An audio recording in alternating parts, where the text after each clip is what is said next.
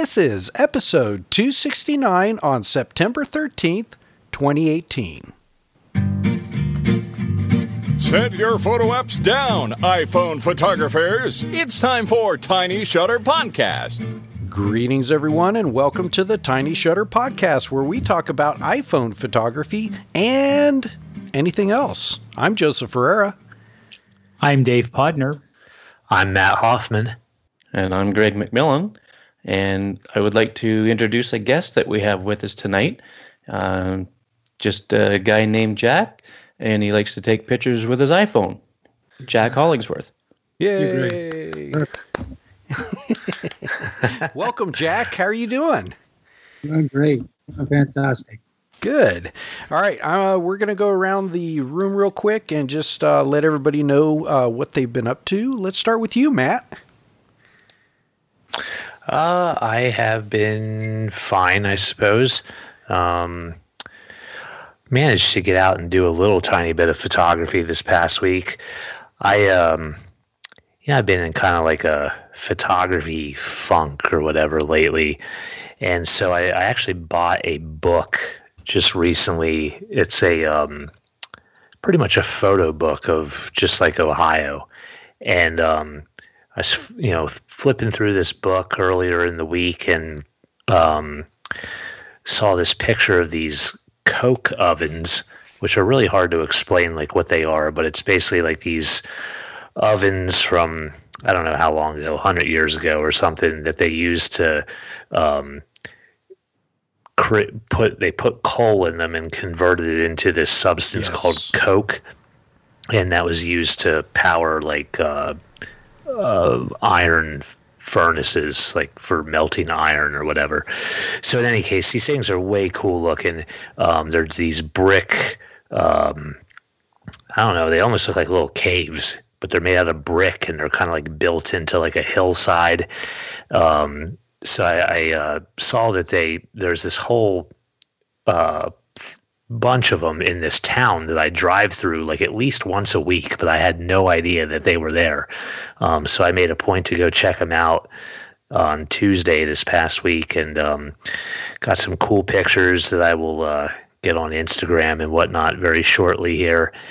And then I also stopped at this place called Hidden Lake Park that I just kind of randomly saw on Google Maps in like another area that I drive through a lot, and I'd never noticed it before. And the road into this park was like very nondescript, just a single lane gravel road, no signs or anything that indicated, what was back the road. And so I went back there, and there was like a cool old house and an old barn that I had a lot of fun taking pictures of. I think I posted a picture yesterday or last night or something of like these cool doors that were on this barn.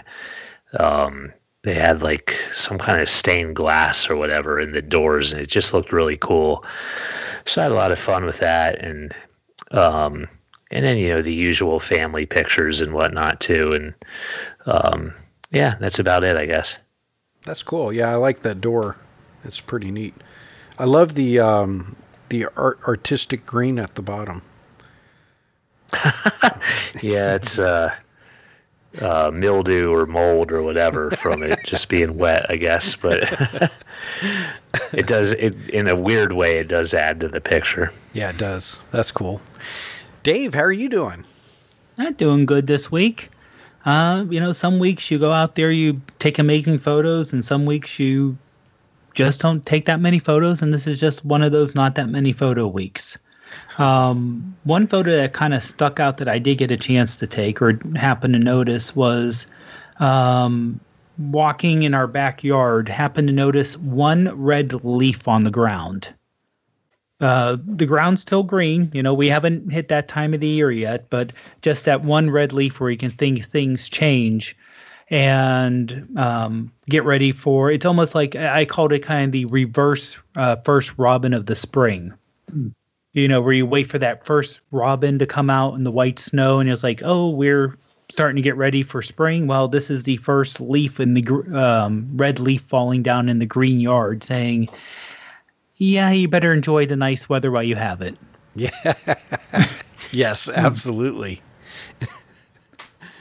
Yeah, we're gonna deal with some weather shortly. I live in the Carolinas, and so we're expecting Hurricane Florence to make. I think it's already made landfall, but I'm supposed to be seeing some of the rain possibly on Saturday. This is Thursday, so I've got one more day to kind of prep. But in working for a utility company, hopefully I won't have to go out, but there's a possibility with the winds we could have trees come down and take out some of our lines, which I'll have to go and fix. But yeah. Greg, how are you doing? You mean besides salivating over the new iPhones? No, really good. I've been kind of putting the finishing touches on my book this week, I think, and actually had a chance to go through it start to finish while I was sitting at a dealership today getting some service done on the car. So nice. I think it's just about ready, and I don't know. I might make a few changes in the last couple of chapters yet, but no, I'm starting to get excited about it now, because when I first started it, just wasn't sure what was going to become of it. Didn't know if I was going to finish it. And now that I'm seeing some light at the end of the tunnel, that isn't a train. I've got some high hopes to get that thing out. It'll just be most likely digital, like I said before, on the Apple Bookstore, and probably for PDF download, that type of thing. And I'm going to look into getting print on demand through a service like Apple. They do some books and things like that. Blurb, Lulu, some of these companies, they can do basically on demand printing. So I'm going to look into some of those and see which is the best avenue to take. But cool. Yeah, other than that, not too much. And I'm going to download it and actually read it this weekend. So. Okay. My schedule's been crazy lately. Yeah. The crazy thing is that I was in a dealership yesterday and I made it through about half of your book. So I think there's a correlation between car dealerships and reading your book. Yeah. Were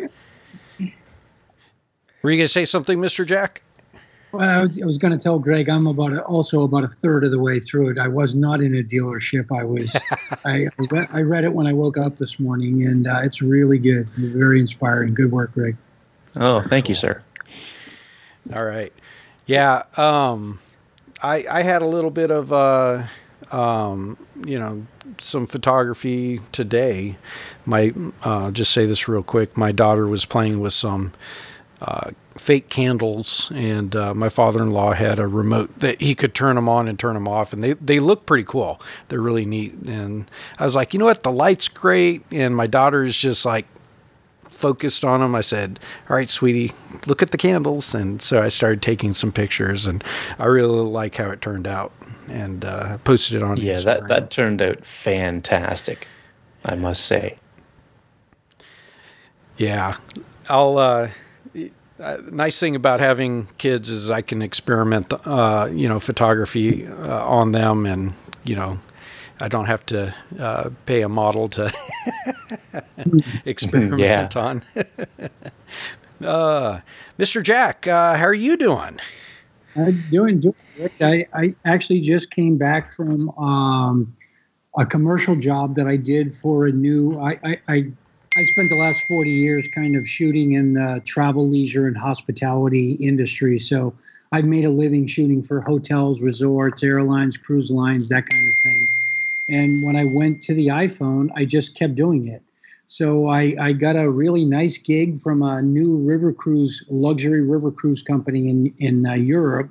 So they brought me over for a 10-day river cruise in southern France to specifically shoot with my iPhone. Yeah. Oh, wow. That's awesome. Cool. So it was pretty awesome. And then I taught kind of iPhone photography workshops to the passengers all along the way, and kind of gave tutorials and did videos and that kind of stuff. So it was an amazing experience. And then after that, I took about 2 weeks, and then went to went to Italy for kind of an eat, pray, love sort of trip for my own, mental health. And I was just finishing editing today. I think I shot 60,000 iPhone photos over 6 Oh, yeah. I'm a little overwhelmed in the editing part. Not my favorite part of the process, but I'm looking at the stuff and, and feeling pretty good about what I did. Very cool. Yeah, no, I think, Jack, I think you should kind of clear up what you mean by editing, because I think I know what you mean. You're talking old school editing, right? Like a photo editor? I am talking old school editing, yes. And people, I think it's kind of one of my, my pet peeves, but I don't like the term editing as, millennials use it in the smartphone space. They usually refer to editing as post-processing, but I'm talking about old-fashioned editing, picking one photo, a good photo over a bad photo. Yes. And I think somehow we've just missed it. We've lost the art of old-fashioned editing and have gone from capture to post-processing with not really much consideration for editing. So I, in my workflow, spend a whole lot of time making dedicated albums of edited work long before I ever do any post-processing. As a matter of fact, I spend more time editing, old-fashioned editing, than I do post-processing. Nice. Yeah. Do you ever make any proof sheets anymore? No, not really. But I'd say 99% of my editing is done on the phone, and I create like albums on my phone. So every major category gets 4 dedicated albums, and it might say, like, I just came back from Venice. So if you look on my, on my camera roll or in my album hierarchy, it will say Venice all, and then Venice selects, and then Venice processed, and then Venice heroes.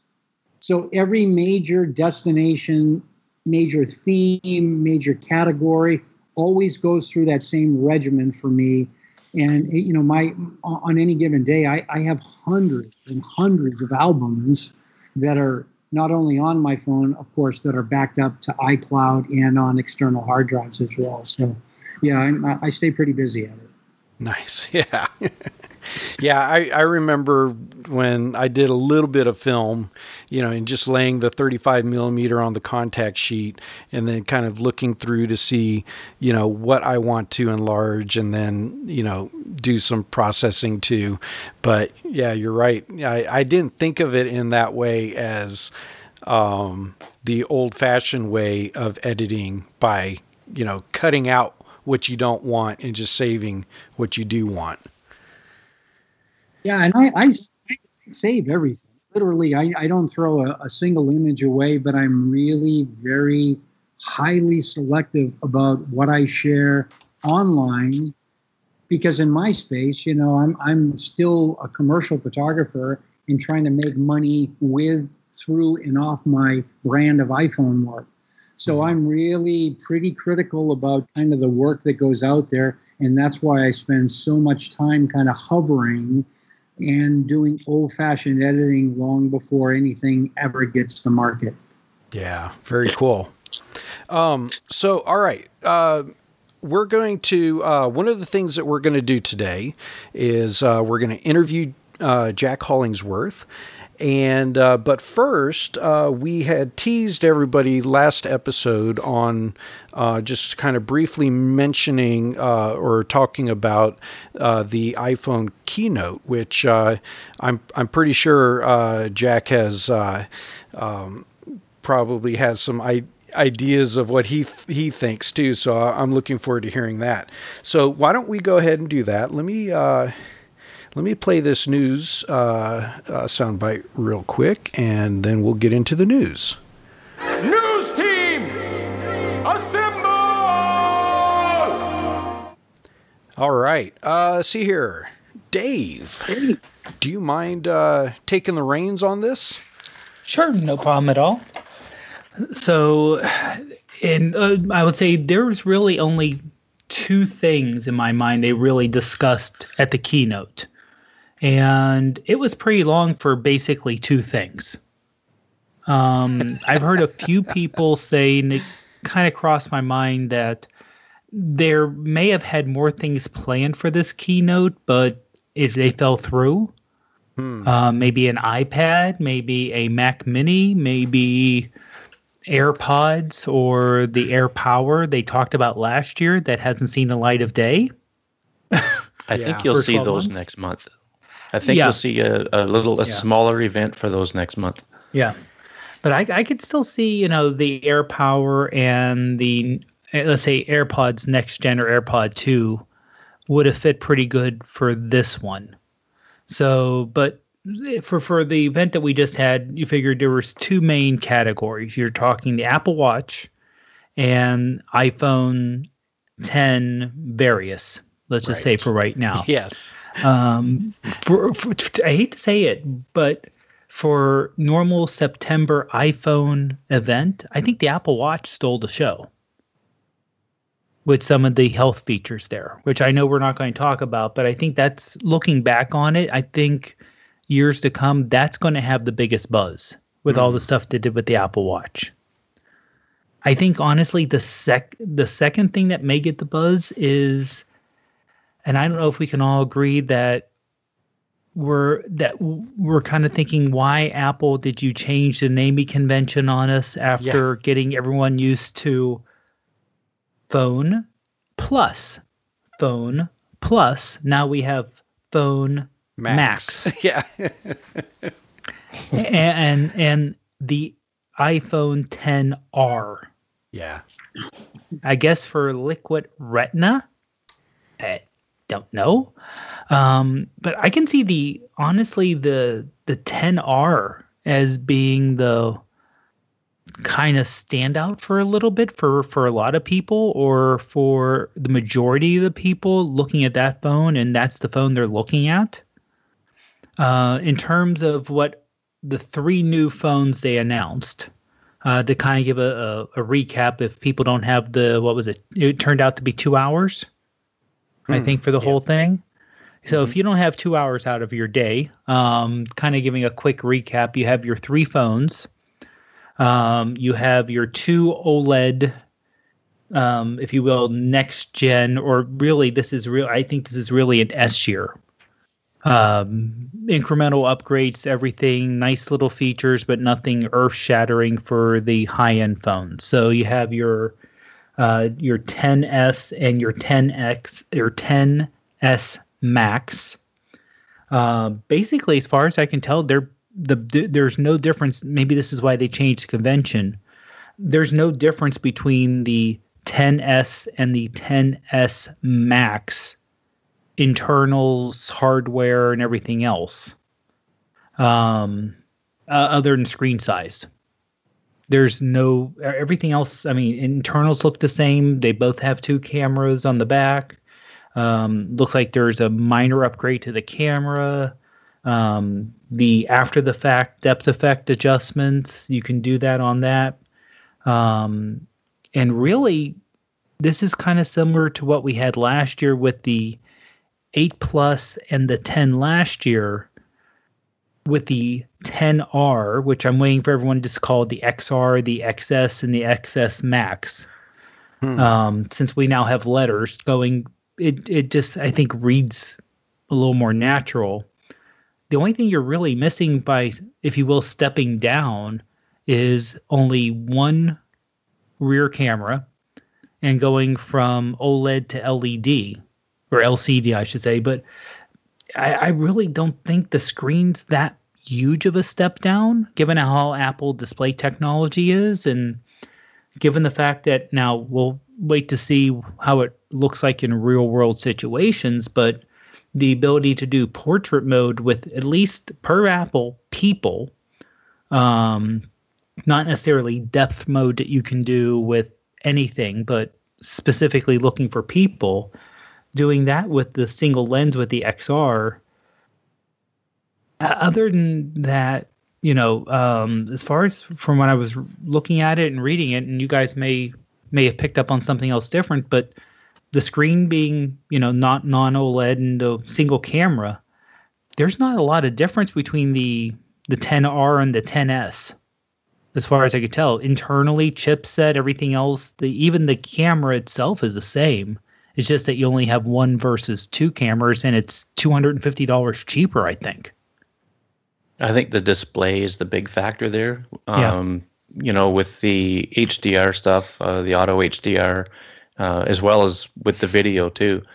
I think that's the biggest difference between the two. Yes, OLED versus LCD, but with the OLED you get the HDR stuff along with it, and I think that makes a big difference.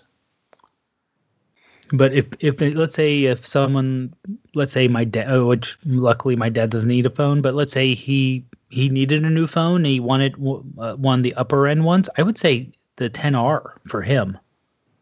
And for a lot of people, I would say the 10R, not the 10S.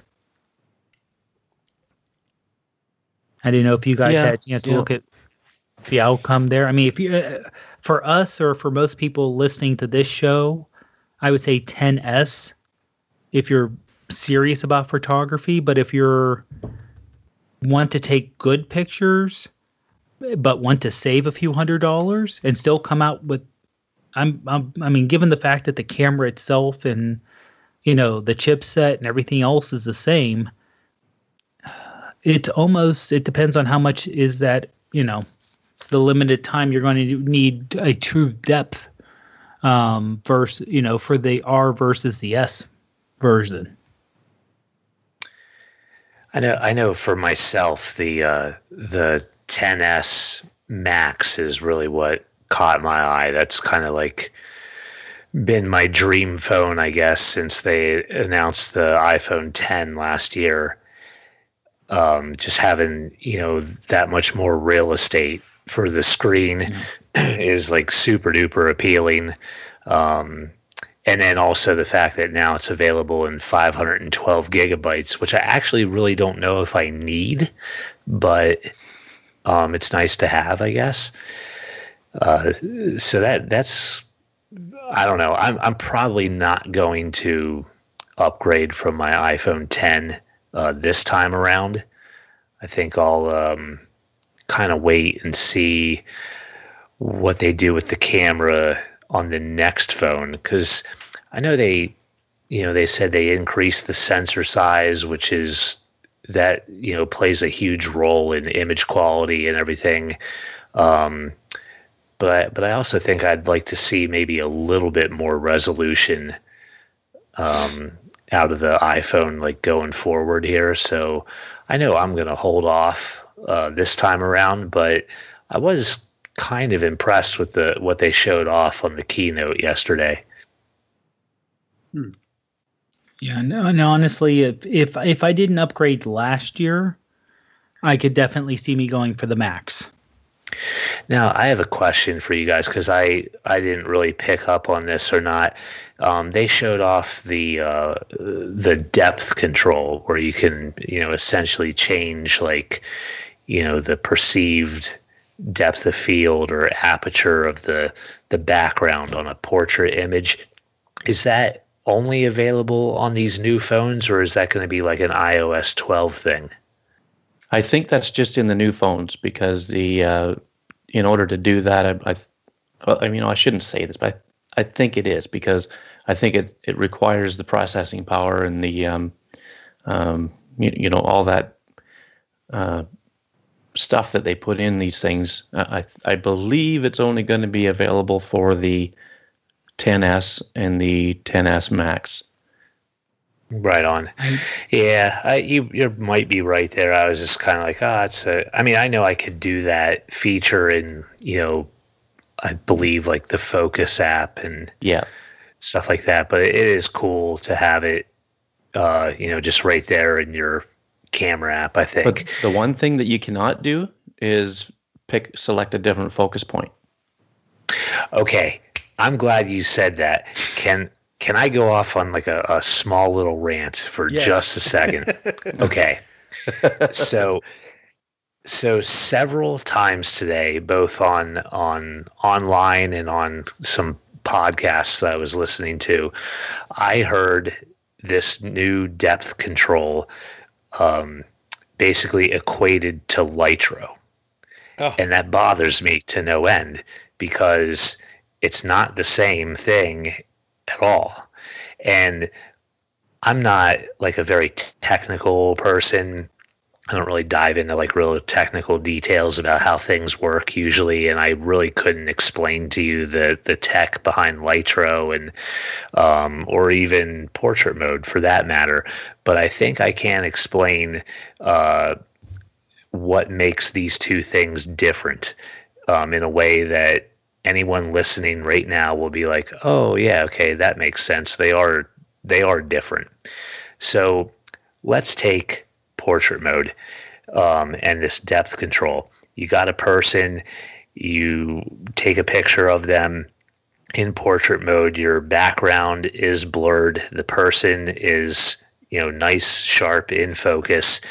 And with depth control, you slide your finger and you could adjust basically the aperture setting. It's a simulation, but as that aperture number gets bigger, when you're sliding your finger, you're going to see your background come into focus. It's not doing anything to the person. The person's going to stay the same focus regardless of the aperture that you select in depth control. It's really just affecting the background of the picture. Lytro, on the other hand, is affecting the focus of the picture. So if you took that same picture of a person and took it in a way where the person is in focus and your background is out of focus, and then you put it in the proprietary Lytro software and you decide, you know what, I wonder what it would look like if the background was in focus. When you tap on that, it's actually not going to keep your subject. The person is not going to stay in focus. Right. They are now going to blur because it's going to keep that same amount of depth of field that you had when you originally took the picture. It's just shifting the focus back in your image, but the amount of the image that's in focus stays the same, if that makes any sense at all. So when you make the aperture bigger, then everything goes in the background goes out of focus. But when you make it smaller, then everything's in focus, including your subject. But yeah, Lytro was just shifting the Lytro is just shifting focus, not the aperture. Right. Yeah. Right. That's correct. And the first phone that had this kind of technology was, I believe it was the HTC One Mate or something like that. And the only thing that it could do was shift the focus. You couldn't do anything with the depth of field with that. And I believe it wasn't until Apple introduced this in the iPhone 7 Plus with portrait mode that that's when it was first made available. Now the guys from Focus, they have gone and dove into that technology and kind of went all out with it, in that you can change the point of focus and you can also change the aperture. It's all computational. Yeah, I in my opinion, changing the aperture setting for the background is much more practical than being able to change the focus. Yeah. Because you still can't like share these types of pictures to any other platform and like have people be able to play with them. And in my opinion, I hope that that's never a feature, because I don't want people to be able to play with my pictures and change focus and change aperture. I took the picture the way I intended it to be viewed, or I edited the picture the way that I intended it to be viewed. So I don't really want anyone messing with it. Yeah, it's more of a gimmick than it is anything practical, I think. Like you said, in my opinion. Yeah. Yeah. All right. I'll get off my soapbox now about that. All right. Now, one thing before we move on, I just double checked Apple's website, and the 10R does have the aperture select post taking the picture aperture selection. So just like with the 10S and the 10S Max, you can do that. They'll have that option also. So you'll be able to take a photo on the 10R. They'll have it simulated portrait mode, using the artificial intelligence trying to figure out portrait mode, and then you can change the bokeh behind it still. So it definitely looks like it's the A12 chip and the other processors on the system on a chip that's doing most of the work. I think it's going to be like portrait lighting was last year, where if you had an earlier phone, if you had like a 7S that could do portrait, but you couldn't do portrait lighting adjustments on it, only on the new phones. Same thing with the bokeh adjustment. If you have a 10 or earlier phone, you won't be able to do it, but with the new phones, you definitely should be able to do it.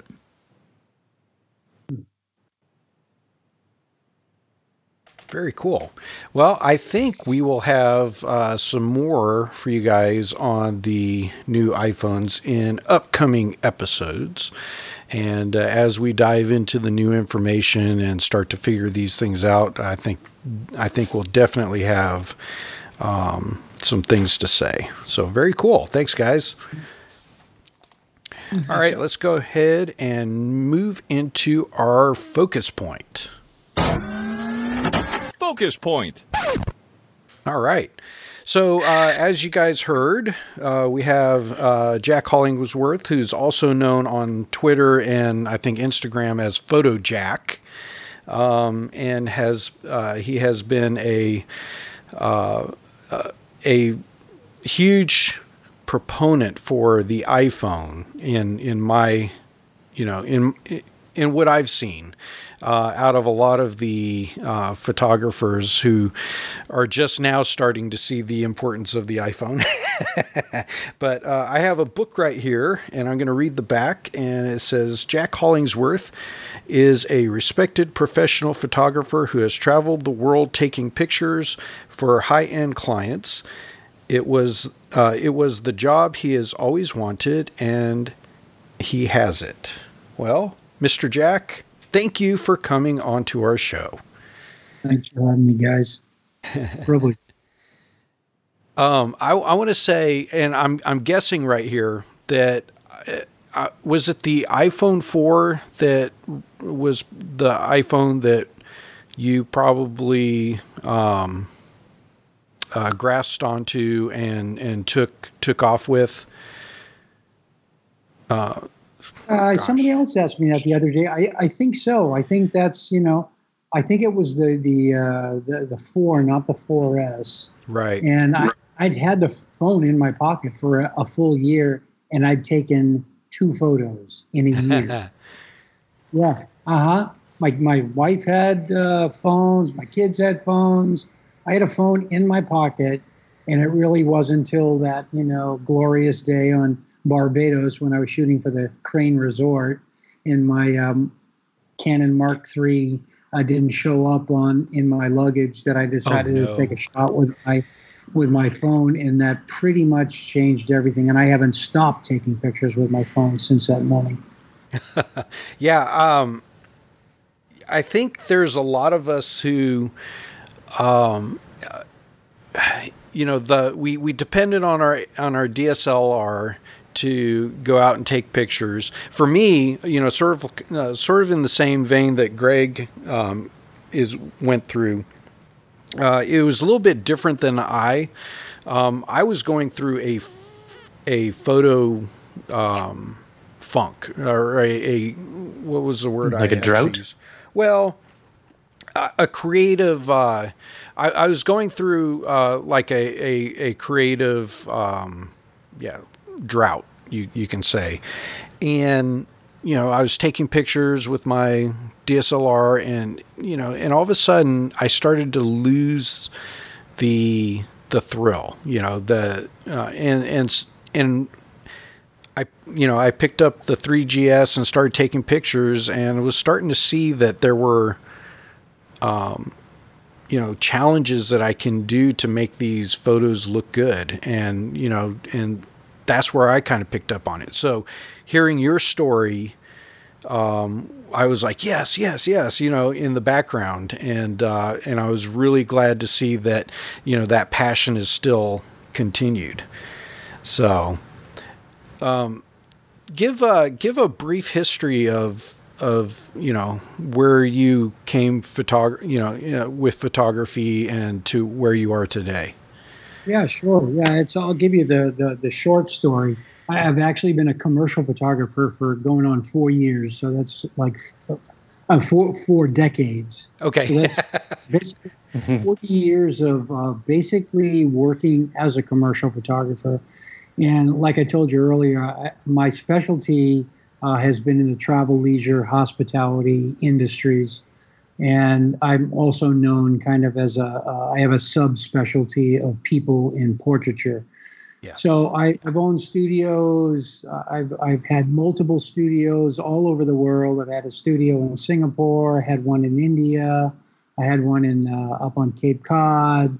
I had several big studios here in Austin. So I've had staffs in each, big productions, yada, yada, yada.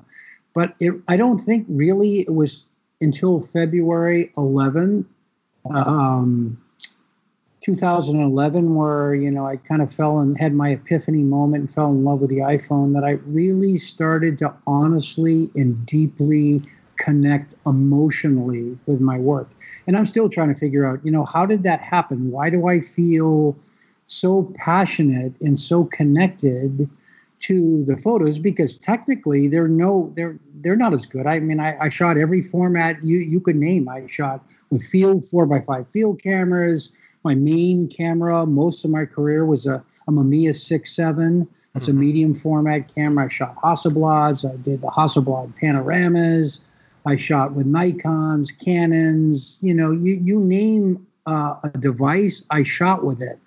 And I had my favorite cameras, and, I had successful careers all along over those 40 years, traveled, multiple times all over the world.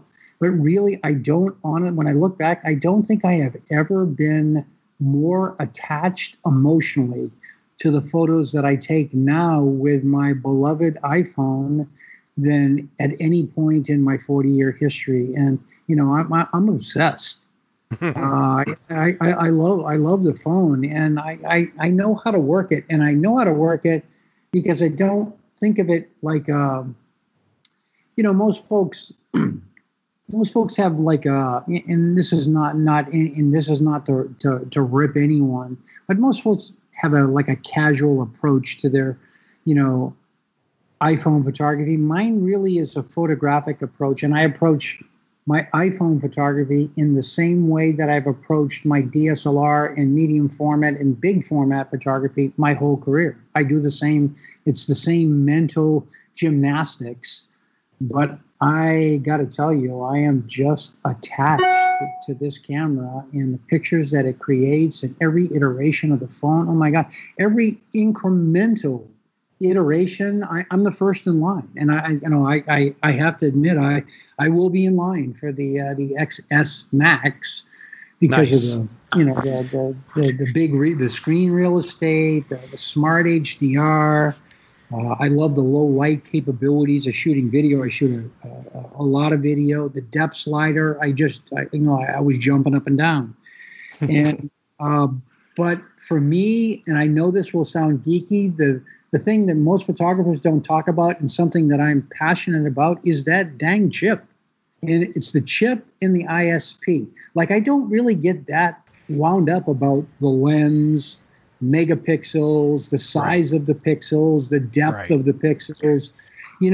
Those are like component parts. It's like, if you think of the iPhone really is a software play with a little bit of hardware. DSLRs are a lot of hardware with a little bit of software. Yeah. So take the lens and the camera as like an assumed to getting good pictures, but the power the power of smartphone photography, and in particular iPhone, is that chip. It is like freaking out of this world good. And I was telling Greg, it's kind of like you think of the lens and the camera like raw food ingredients, but it's the ISP, it's the processing that actually does the cooking of the images and delivers them back to us for viewing and sharing. So I'm like, I didn't see it as an incremental thing yesterday. I was like, oh my goodness. Yes, better, faster, brighter, cooler in low light. But I was glued to the talk of the ISP and the four, the GPU, the CPU, the neural networks. I am like, oh my God, if we are right there right now, oh my God, in 10 years, we're not even going to be talking about DSLRs. Yeah. It's not going to happen.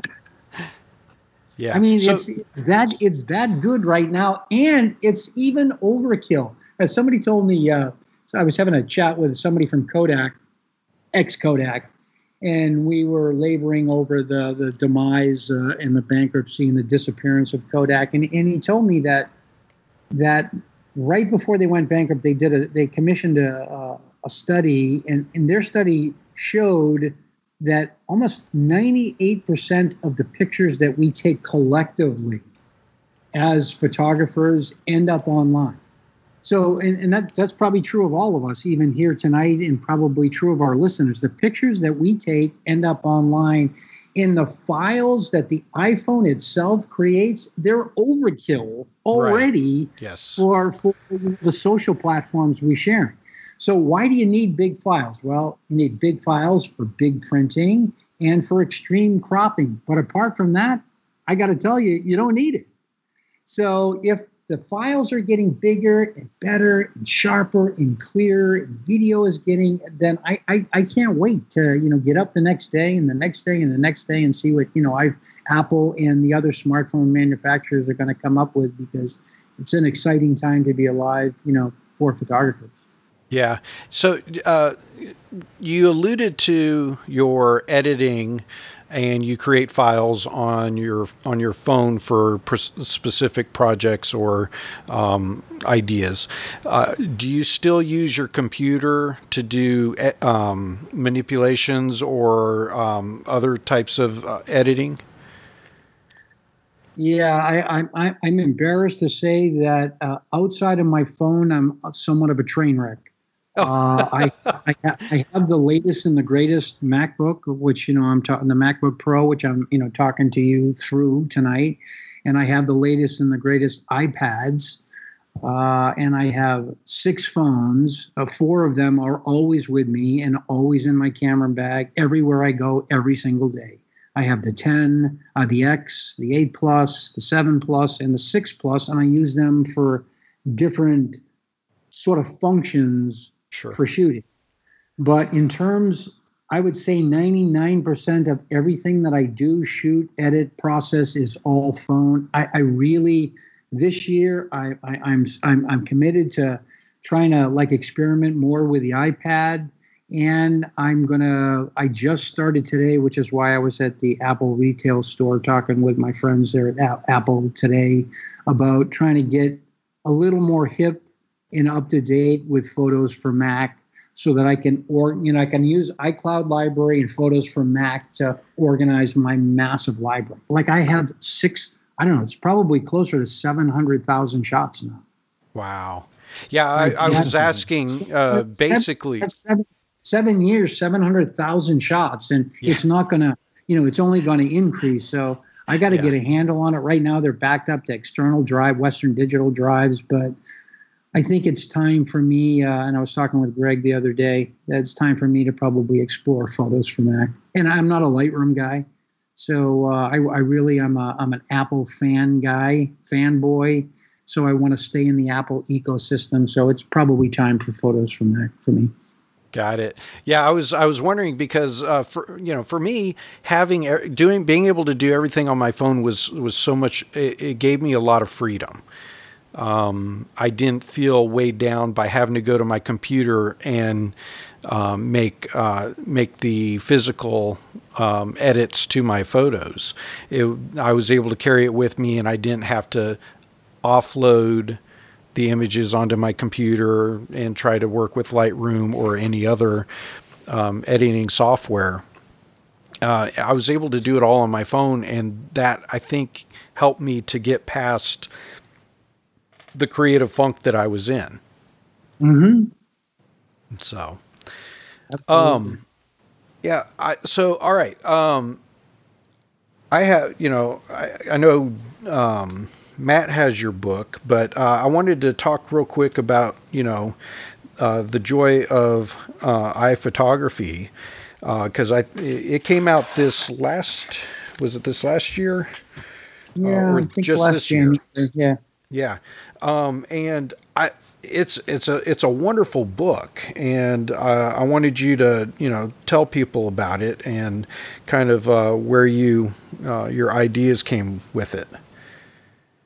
Well, it started out and it's published by a London publisher called Ilex Press, ILEX, and I'm working on my second book, which I'm the title, my title.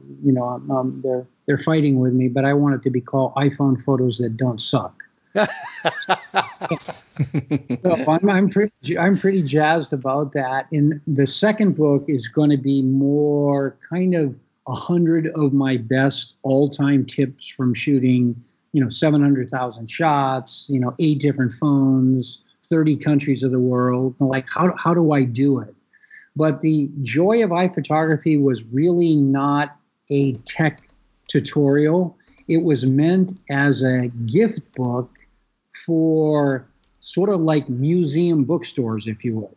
Just to inspire people and say, hey, there's something, other than, big cameras. And then it went through several iterations and, copywriting iterations and changes and photos and yada, yada, yada, yada. So it didn't actually turn out the way that we initially envisioned. And it's done, well in the marketplace, which is, I think, probably why they want to do a second book. But it's more of just an introduction, if you would, Sure. to kind of the glory, the passion of iPhone photography. And the next book will be more hardcore tech tips that are kind of thematic in nature. Okay. Very cool. So you have some other things that you've kind of got in mind too, do you not? Like courses and stuff? I do, yeah. I'm working with an independent online course producer that's produced other online courses for other well-known iPhone photographers. Nikki Fitzgerald, who runs iPhotography Central. Bob Wheel, who wrote the iPhone book with Nikki. They all have online courses on the market, and they use this independent producer. And I'm using him, and we're creating 4 different courses. One right now, the lead course is called iPhone Photos That Don't Suck. It should be on the market probably in about 45 days. It'll be like 2 hours, a little under $100. But to me, it's the best of Jack. It's the best of the best. That's going to be followed up by a course that's already shot called Travel or Portrait Photography, with your iPhone. And I shot all of that in Cuba last January or last February. And that's just waiting to be edited. And the third course is going to be on travel photography with your iPhone. And for the life of me, I have no idea what the fourth course is, but I know there's one there somewhere. So they're going to come out kind of every 2 months, and you can kind of be looking, for them on my Twitter and Instagram feed. And they'll all be similar approach, like my style, photographic approach to iPhone photography, kind of like drill down to my tips, my tricks, my techniques, kind of my style of looking at the thing with lots of inspirational photos and lots of videos. Yeah, that's going to be good. I'm looking forward to hearing more about that when it comes out.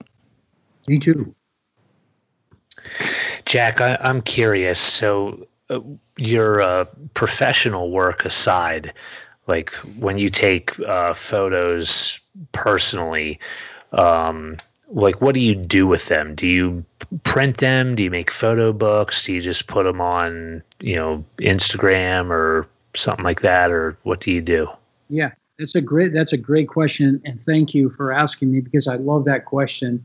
I would say first and foremost, I know this will sound almost kind of weird or even casual, but I do not have a professional versus personal differentiation. I've never had it. I don't even know what it is. I don't understand it. It's all the same to me. So yes, I shoot obviously for commercial clients for money, but I shoot the same way for my commercial clients for money as I do when I'm riding my bike in the afternoons around, the hike and bike trail here in Austin. It's, I use the same techniques, I use the same tips, I use the same tricks, same exposure, white balance, all those fundamentals and foundations. But I would say on my personal work, I tend to print more of those and less of those for my commercial clients. Like the print sources that I use, that I'm huge fans of, that I'm a huge fan of is Printastic, Parabo Press, that's Parabo Press, Social Print is another one. Oh my God, the one that I love the most is an app called Get Recently. And if you would see my artist loft here in downtown Austin, you'd just see these books all over the place. It's kind of like a camera roll made into a monthly magazine. You subscribe to it for I think it's $9 a month, $10 a month, something like that. And you can print a magazine quality book that's either 50 pages or 100 pages, and that it pulls right from your camera roll. Of course, you control, what pictures go in it. Okay. And this is probably the app that I use the most if I'm on a commercial job. Oh my goodness. You can bet that my hero shots are going to the client, not only online, but also in book form. And what was that app form. called again? It's called Get Recently. I think it's a Get Recently app. It is kick-ass. It is so beautiful. The printing is so gorgeous. It's like archival printing. It's flat. It's not glossy. It's just, they're gorgeous. They are gorgeous. And I have so many of them, just scattered around everywhere. So like my recent trip, for example, that I just went on to southern France and then did my, personal journey in Italy.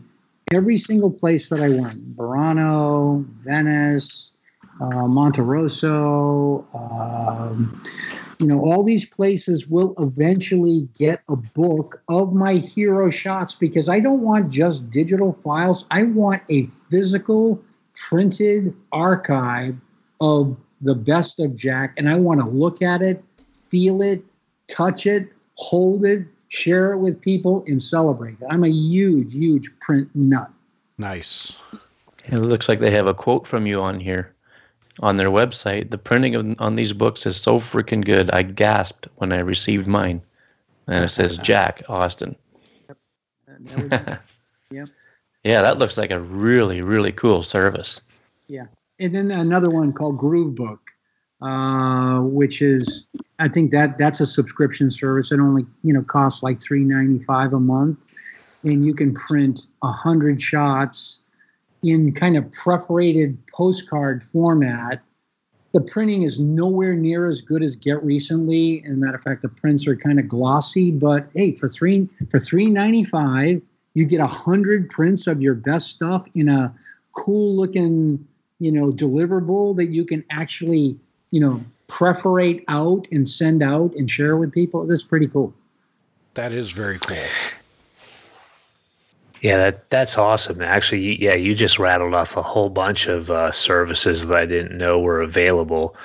I've been doing the free prints photo books, And basically, at the end of the month, I go through my camera roll and put together a photo book of all the pictures from the month, and then get that printed out so we have a little reminder of all the good times that we had, or the cool things that we saw, cool places that we went. And for me, it's like a little just a token for the family to enjoy. And it's not only just pictures of family stuff, but the landscapes and all the different things too. So it's fun to look back at those and enjoy it. And I knew, or at least I had a pretty good idea that you did something with your work. And I think it was helpful to our listeners to hear that from you. And I also certainly didn't mean to imply that you shoot differently for your clients than you do when you're shooting for yourself, because that would just be silly. But I just figured you're probably not printing out your client work and hanging that on your walls. Yeah, but actually, what I find, the more that I actually share my print work, it seems like it always gets the biggest buzz. I mean, I don't care if they're a commercial client or they're my family or they're my friends. When I am showing books or printed material, as opposed to showing online albums or stuff on my camera roll, it does not elicit the same response. I mean, I get gasped when people hold the books that I have printed and they go, "No way. That's from an iPhone? No way." I could show them the same shots on my camera roll and they go, "That's pretty nice." Yeah. Yes. And then I show them the exact same shots that are printed and they're like, "Oh my gosh, that is awesome." Yeah. I do use another service called My Album. It's myalbum.com. And I have hundreds of albums with them. It's a free service. It's an app. It's a desktop app, an online app. So when I do my client work, I'll send them Dropbox links so that they can actually download the best of the best. I mean, that's what they're paying me for, right? But then I always follow that up a week later with an online My Album. And if I'm really trying to suck up to the client and get more paying work or commercial work, a week later, I will send them a Get Recently book or a Groove book or a set of prints, that are signed in a special box. So yeah, I'm like, I grew up like that and sort of in the analog day, and it's followed me into the iPhone space because I see my kids. I have two kids that are, both photographers, and or that shoot a lot of pictures, and I notice, it's all about the online experience and all about the camera roll, and I'm like, no, you actually haven't completed the creative process until you actually made a print. Period. Nice. And that's when you close the gap, close the loop, you do the whole process, and you've shot it. It's on your camera roll. Then you have like a piece of paper that says, "I shot this." I don't know. It changes, and people respond to it differently. So I strongly encourage not only you guys, but anybody that's listening to this that absolutely do that and do it often and do it well. We got a quick question from the chat room. John asks, how should listeners prepare their photos to send to Recently for magazine? Yeah, I guess that would be the app. I think you'll be shocked how ridiculously easy it is to use. So you pull up the Get Recently app and it says, where's your photos? And then I always create, an album for that Get Recently magazine. Uh-huh. It might say Venice Heroes, right? So I go right to the Venice Heroes, then I click on all of those shots and I say upload. So there's no additional interface where I can tweak the photos in the app. So before you send the photos for printing, it's really just a printing service. You have to work on, do all your post-processing, of course. Okay, because I notice that sometimes if people aren't careful, their screen view can be different than what the print actually looks like. Yes. Okay. Yeah. take the time to do the hard work, and then think of like the Get Recently or Groove Book or Chat Books is another one that I like that's more Instagram friendly. Do the work before you send it to them, because even if they have interfaces, for processing, none of them, in my opinion, are very good. Yeah, one of the things that I do is if I'm going to print something, I do test prints. And then I can see if my image is too light or too dark. And that way, that saves me from getting anything coming back that looks awful. Yeah. And, I was just thinking, I was just in touch with my friends from Printastic. Printastic, I think it's called printasticapp.com or something like that. But you can make books, right? Really nice, beautifully printed book, matte surfaces, great covers. You can add pages if you want. It gives you some flexibility for layout. You can add captions if you want. And then you could send that off. You could order one for yourself, order a couple for yourself, for your family. You could send it off to a client. But then they host that asset on their website, and you can sell it through their website. So that's also actually kind of just something that I recently discovered that I'm pretty excited about, because it's like perfect for, my clients. Like I just came back from a cruise, right? And I have 100 names of people on that cruise that said, can you send me your photos because mine suck? So what I'll do is that I'll make a book and I'll send it to the cruise client saying, thank you.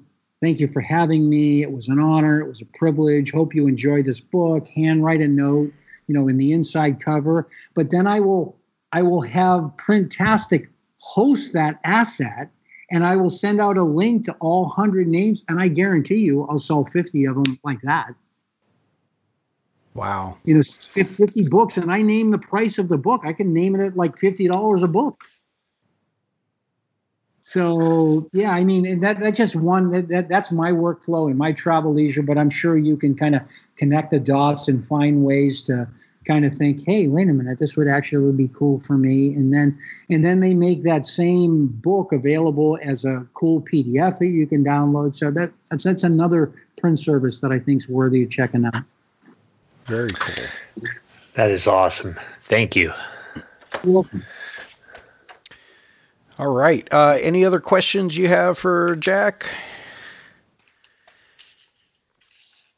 I didn't mean to talk so much about print, but it's just all kind of like... we're huge proponents for print. Don't apologize. We love it.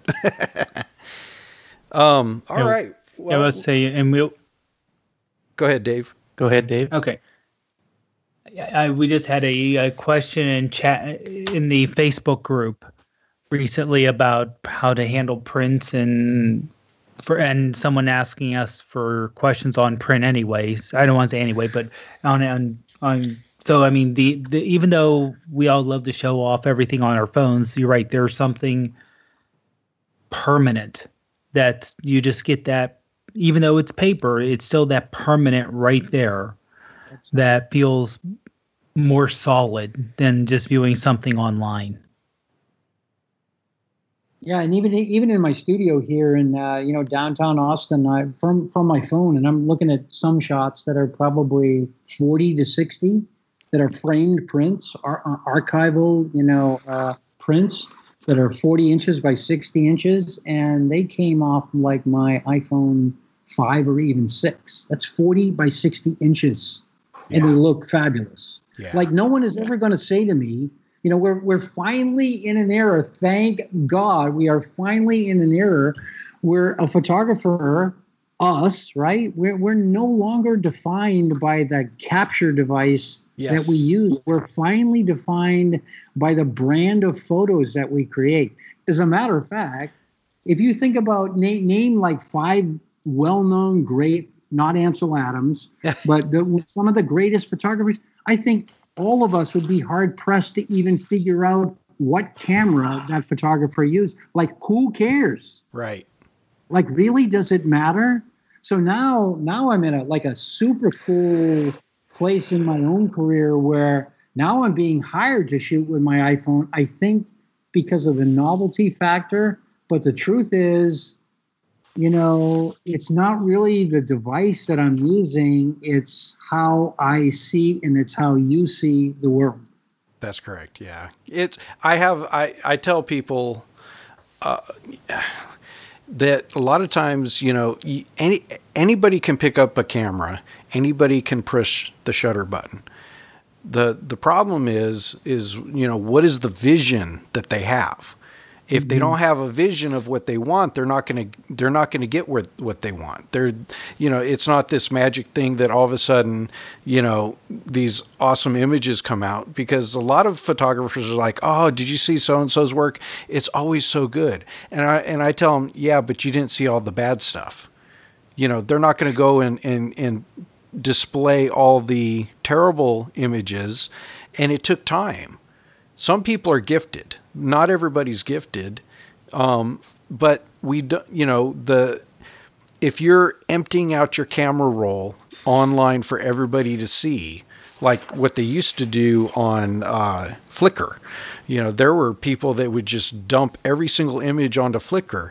And you're like, wow, that's uninspiring. And really, why are you doing that? Other than, they were just like, oh, this is what I always do.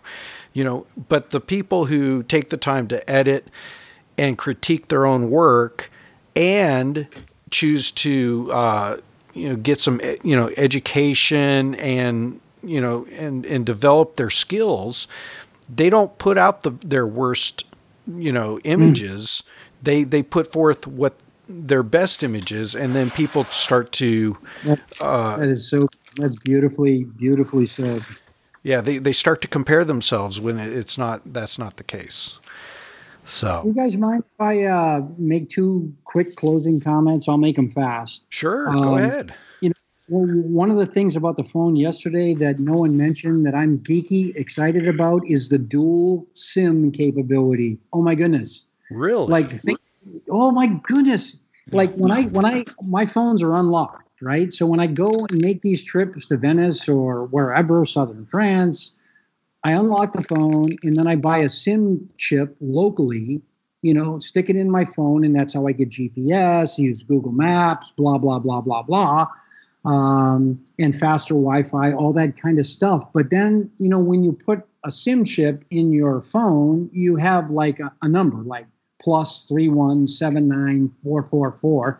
Now with dual SIM capability or eSIM capability that supports 2 phone numbers, I can keep the same phone number and at the same time plug in, to an unlocked phone. I can get another number, and I'm giddy with excitement. Wow. I am so happy. I stay in touch with my friends. I want my home base. I'm careful about not using that, but then I have all the capabilities of the local connection. Very cool.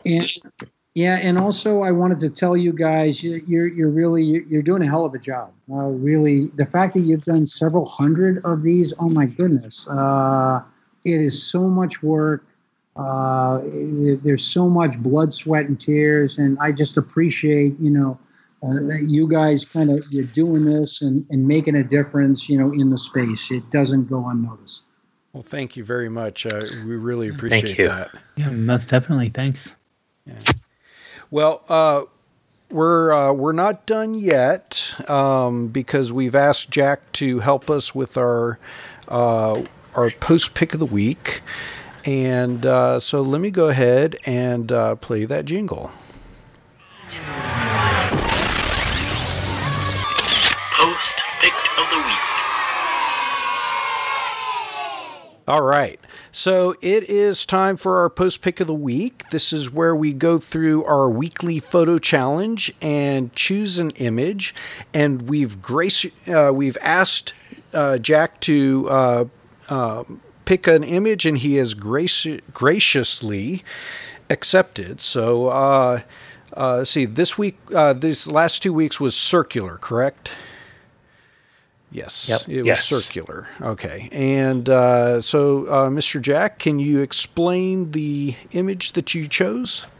Yeah, I think we have our winner this week is Deb Lavery, and she has a beautiful image of like the underneath of a spiral staircase looking up with kind of a coral background. Just a lovely, lovely composition. I just saw it and went, oh my goodness, just artfully done, beautiful. The processing on it is pretty elegant. It looks natural, and it just caught my eye. There were several others that caught my eye, but this was the one that really jumped out at me. So thanks, Deb. Yeah, you have gotten a taste of what we go through every week when it comes to trying to choose an image. There's some weeks where it's real easy. Other weeks we're just, it's like, why can't we pick more than one? What are your thoughts on this one, Dave? There we go. Sorry about that. I was a bit muted there. No, the biggest, I mean, it's great photo. I love, even though the topic was circular, I think the color is what got me really got my attention more than anything else. Yeah. The brick on the outside, which is almost coral-like, not a deep red brick, but almost like a lighter red brick. With the contrast of the underneath of the stairs, and just the way the eye kind of leads you up in the middle. That is a really striking photo. Yeah. What are your thoughts, Matt? Yeah, I like this image a lot. I don't envy Jack at all in having to pick the winner of this contest, because there was like a lot of really awesome pictures. But I like how at first glance, this almost looks like a shell. Yeah. Like one of those spiral shells. And, it's not until you really kind of really pay attention to it and dive into it that you realize, what it is. And, the brickwork on the edges is just it just lends like a really cool tone to the image, and it's definitely well seen. Pretty cool. Very cool. What are your thoughts, Greg? I think the timing of this post pick is impeccable, and I say that because the walls, like the brick walls, are definitely circular, so that fits the theme for sure. But I say the timing is impeccable because the color being, like a coral tone, just makes me think of the new products that Apple released this week, being with the Apple Watch and the iPhone X or 10R. They have a coral offering in their color selection, and that's just reminds me of the colors of these devices that are coming out. I think it's going to be a popular choice for people, and they call it, I believe they do call it coral. So.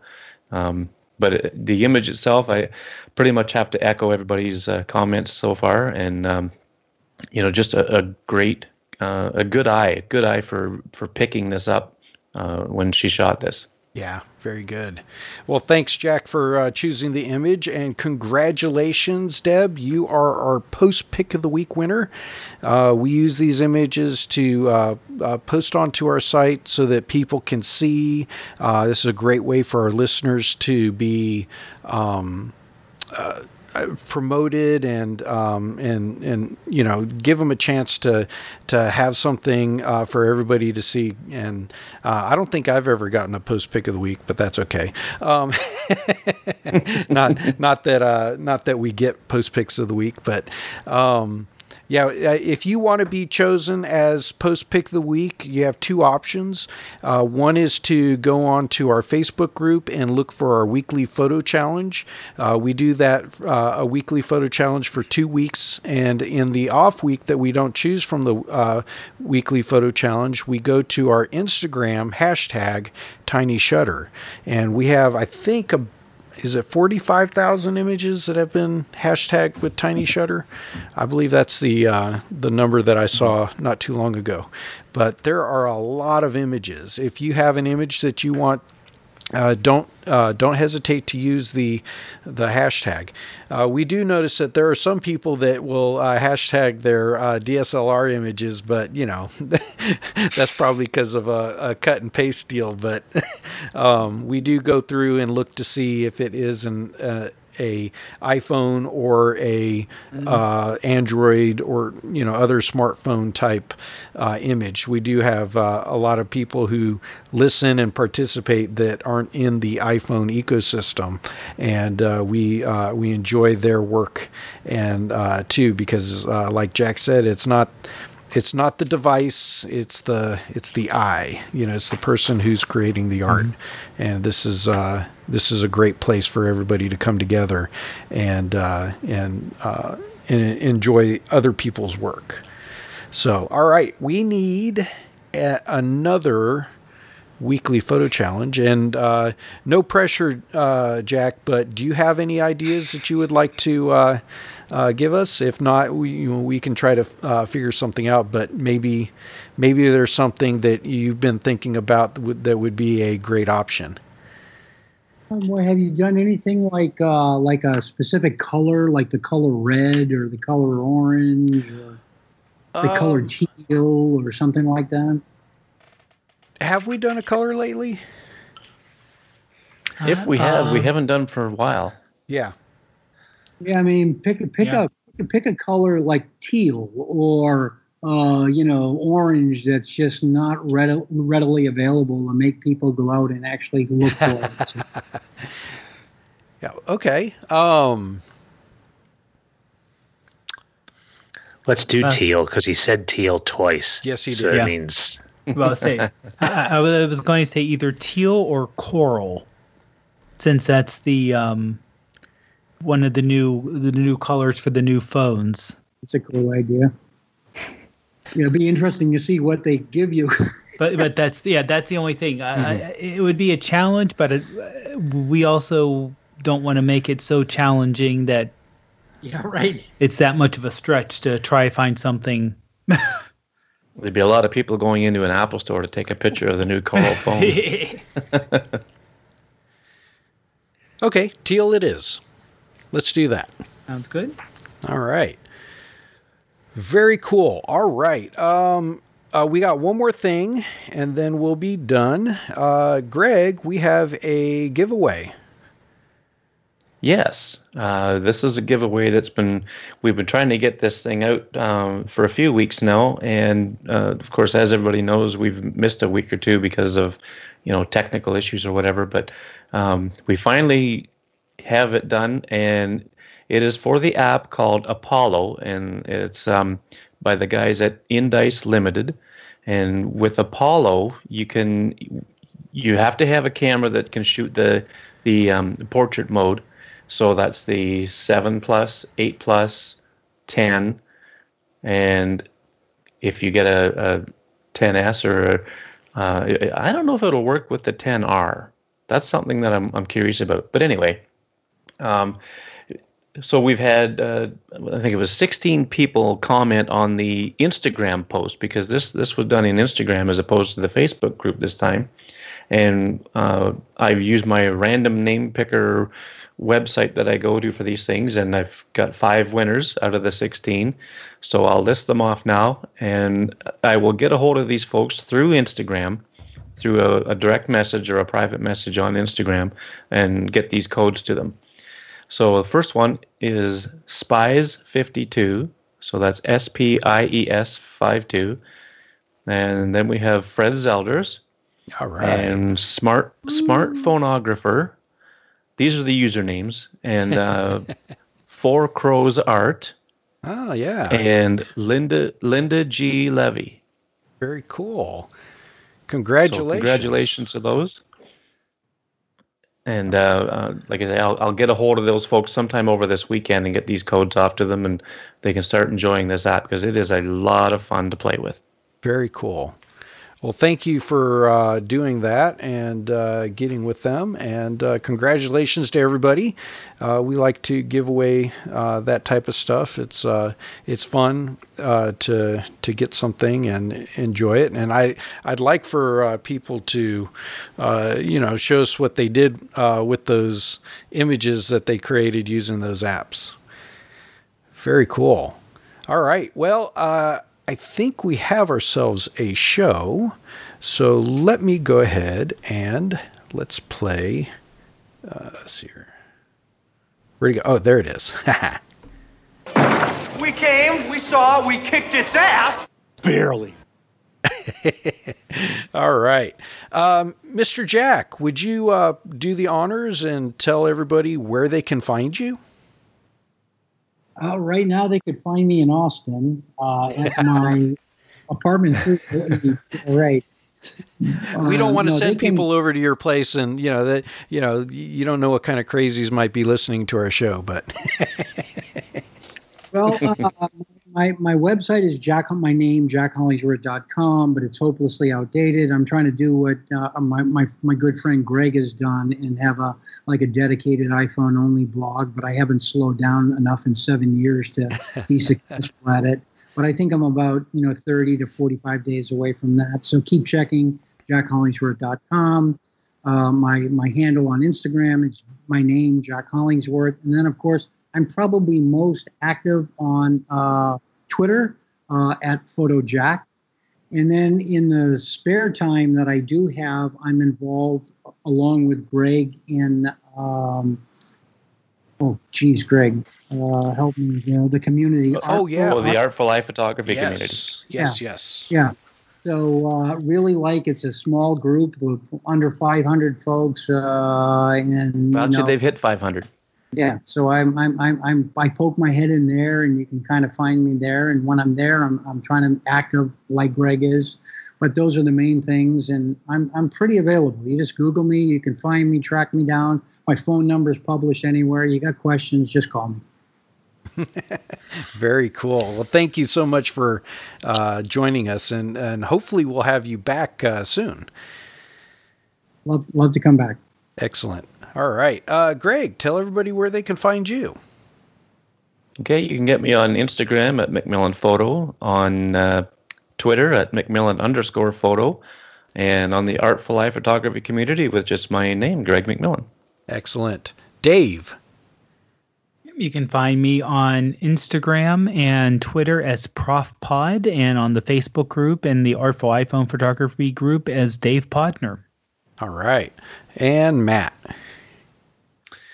All right, you can check me out on Instagram, IM, Twitter, and the Artful Eye Photography community at M Hoffman Photo. Excellent. You can find me on Instagram at Joseph Ferreira. You can find links to our show notes, our YouTube channel, and our Facebook group by going to tinyshutter.com. And you can find some other stuff there too, so don't hesitate to check it out. Check us out over there. All right. Again, thank you, Jack, for coming on the show. This was a pleasure, and actually, we've we wanted to get you on and talk with you. And thanks, Greg, for reaching out and doing that for us. We're big fans of your work. No, definitely, Ari. All right. Well. Let's do this and say goodbye to everybody, and we will see you guys next week. Thank you for listening. If you enjoyed this podcast, head over to iTunes and leave us a review and a 5-star rating. See you next week.